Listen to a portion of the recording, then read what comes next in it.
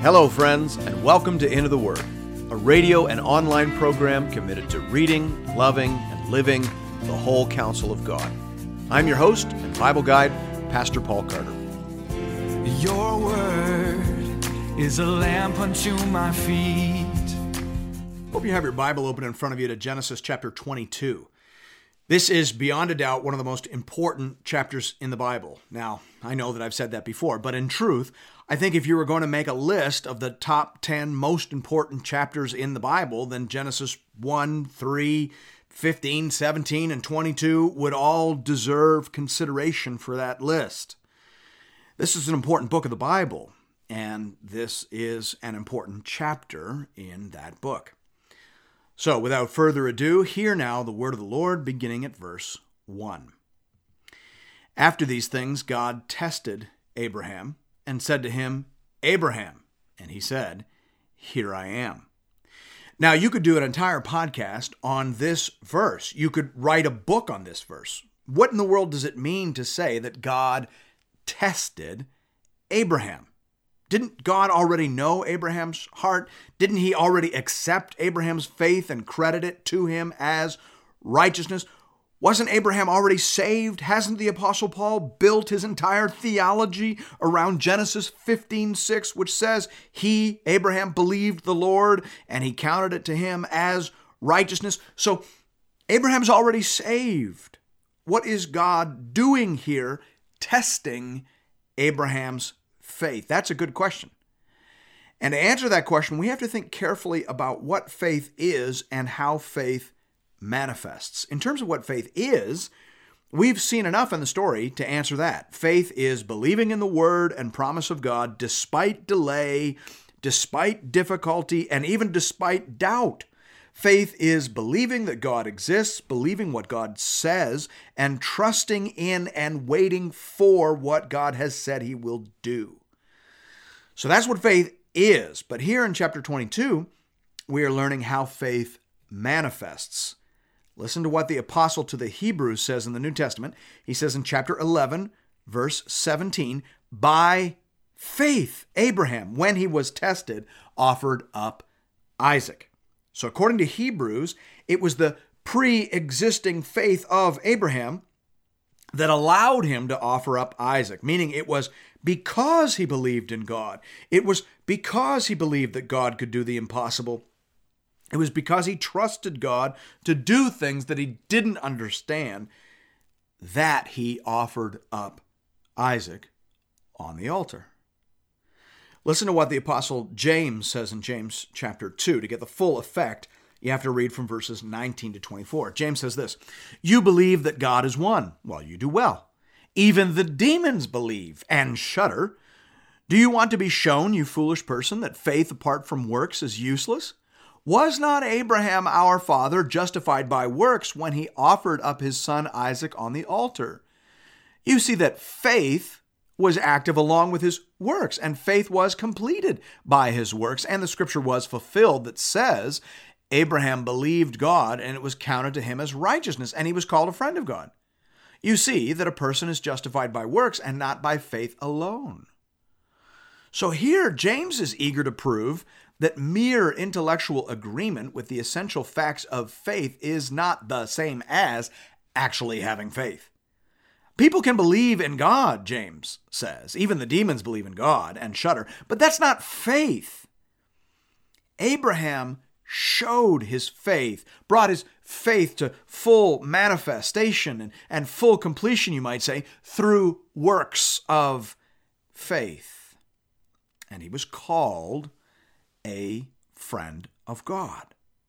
Now, this is why both Luther and Calvin say that while we are saved by faith alone, the faith that saves us is never alone. Both Luther and Calvin had very similar, though we think unrelated, sayings to that effect, right? They're both saying that, yes, we're saved by faith, but faith, if it's real, always flowers, completes itself, use your term, in works of faith.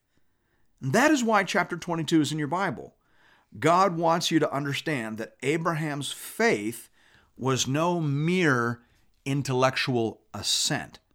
Okay? Abraham is far more than the first monotheist. Abraham was a completely devoted follower of the Lord. That is faith. And here we see it on full and glorious display. Now, I use the word glorious because the purpose of this display is ultimately to glorify God. You see, in a sense, Genesis chapter 22 is no different than the entire book of Job.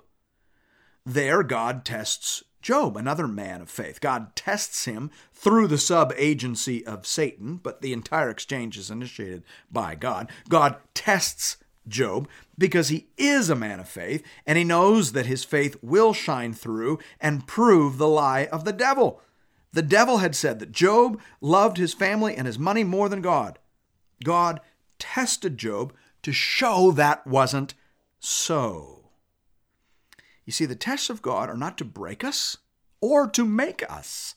They don't make us saved, and they aren't intended to steal away our faith. The tests of God are intended to display our faith and to grow our faith and to give Him glory and to bring us blessing. Thanks be to God. We jump back into the text at verse 2. He said, "Take your son, your only son Isaac, whom you love, and go to the land of Moriah, and offer him there as a burnt offering on one of the mountains of which I shall tell you." Now, I mentioned a minute ago that the devil had suggested that Job loved things more than God, things like family and money. And of course, those are the most common idols that people cherish in the days of the Bible, just as much as in our day. That's why Jesus says in Luke 14, "If anyone comes to me and does not hate his own father and mother and wife and children and brothers and sisters, yes, and even his own life, he cannot be my disciple." You see, God is no different in Genesis chapter 22 than he is in Luke 14. Old Testament and New Testament, God has the right to your ultimate affection and loyalty because he's God. He will be the center or you will be outside. That is the deal. And he will test and probe by a variety of means to see if you love anything more than him. Now, I think you need to be careful with that truth. I think that there are implications, significant implications to that truth. I will tell you this, I get nervous sometimes when I see how some people present their affections through social media. If you post a picture of your child and say, "This is my everything," or "She is my whole life," do you not invite a test from God? Do you not summon a potentially dangerous inquiry?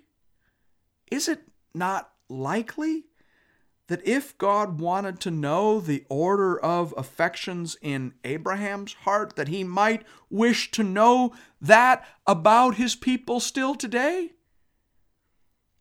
God is a jealous God, not just in the Old Testament. Luke 14:26 is saying the exact same thing on that score. God has not changed.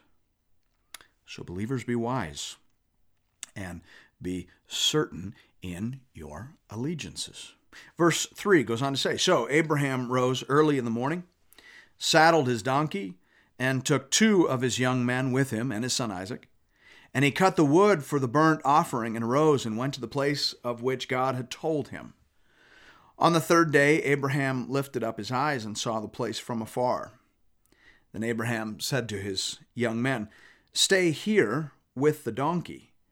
I and the boy will go over there and worship and come back again to you.'" Now, notice there that Abraham says, "I and the boy will go and come again to you." The author of Hebrews understands that as a statement of faith. Hebrews 11:19 says, "He considered that God was able even to raise him from the dead, from which, figuratively speaking, he did receive him back." So the author of Hebrews says that Abraham didn't know exactly how Isaac would come down from the mountain. He didn't know whether he would die and rise again. He just knew that he would come down that mountain because God had promised that the line of blessing would run through Isaac. Verse 6 says, "And Abraham took the wood of the burnt offering and laid it on Isaac, his son. And he took in his hand the fire and the knife.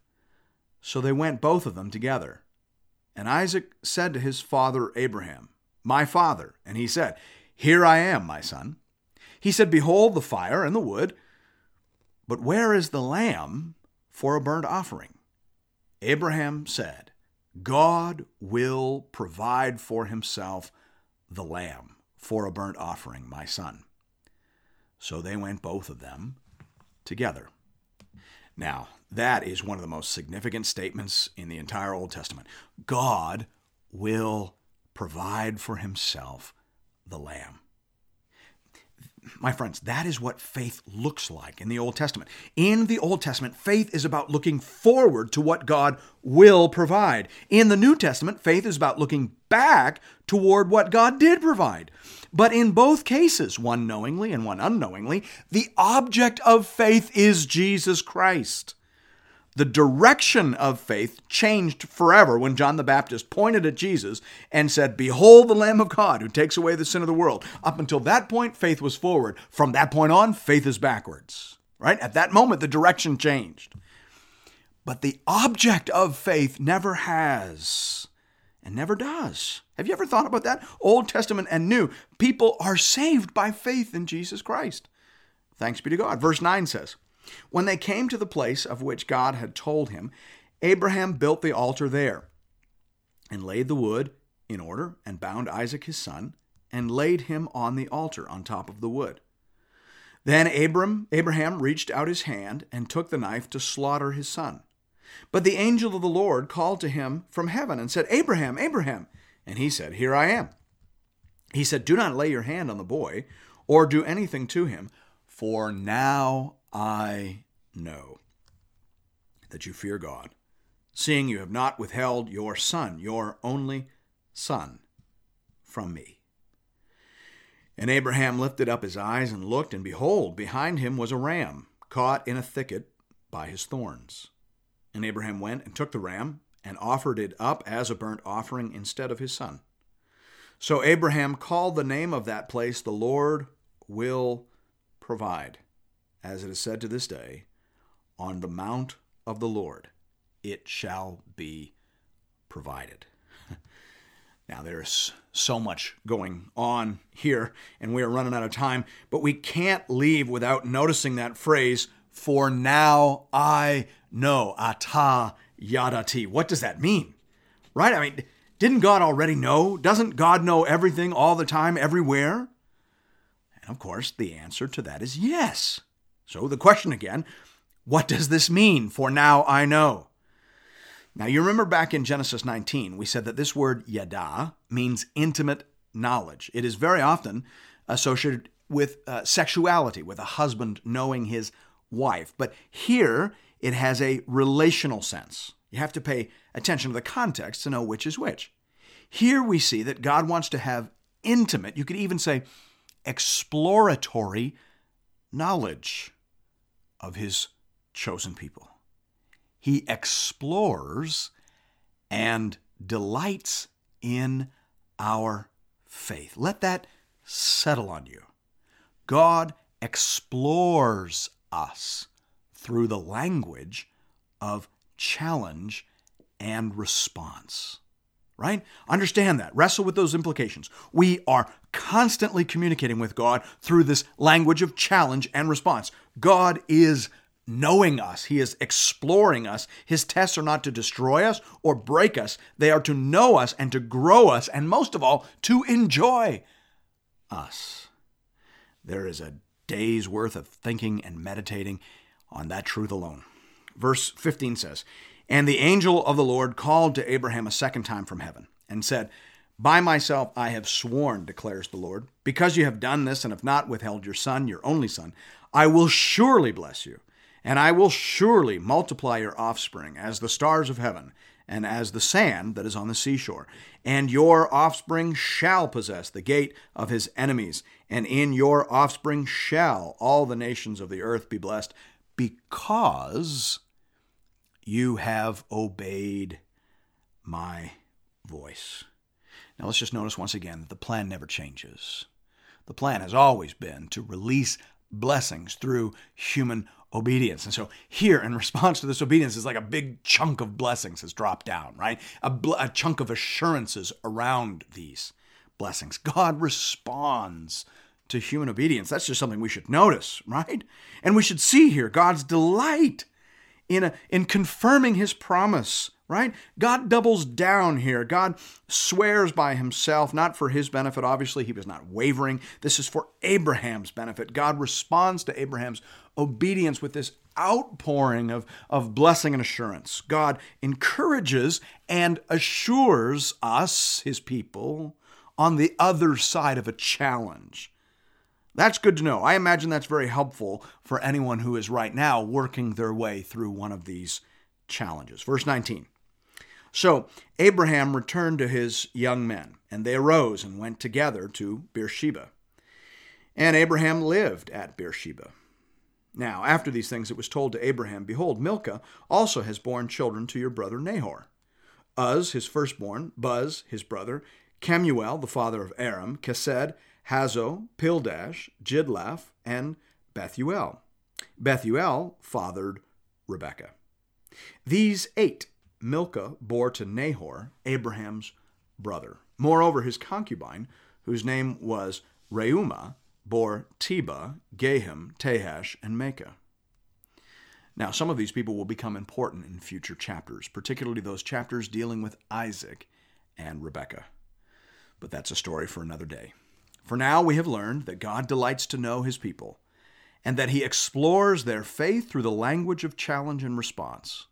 We have learned that faith manifests in proving action and works, and we have learned that God himself will provide the Lamb. Thanks be to God. And thank you for listening to Into the Word. If you're interested in additional resources or previous episodes and series, you can find those over the website at www.intotheword.ca. You can also check us out on Facebook, and I hope you do. We have a growing community of Bible readers over there, and we post daily encouragements and conversation starters. Hope to see you there.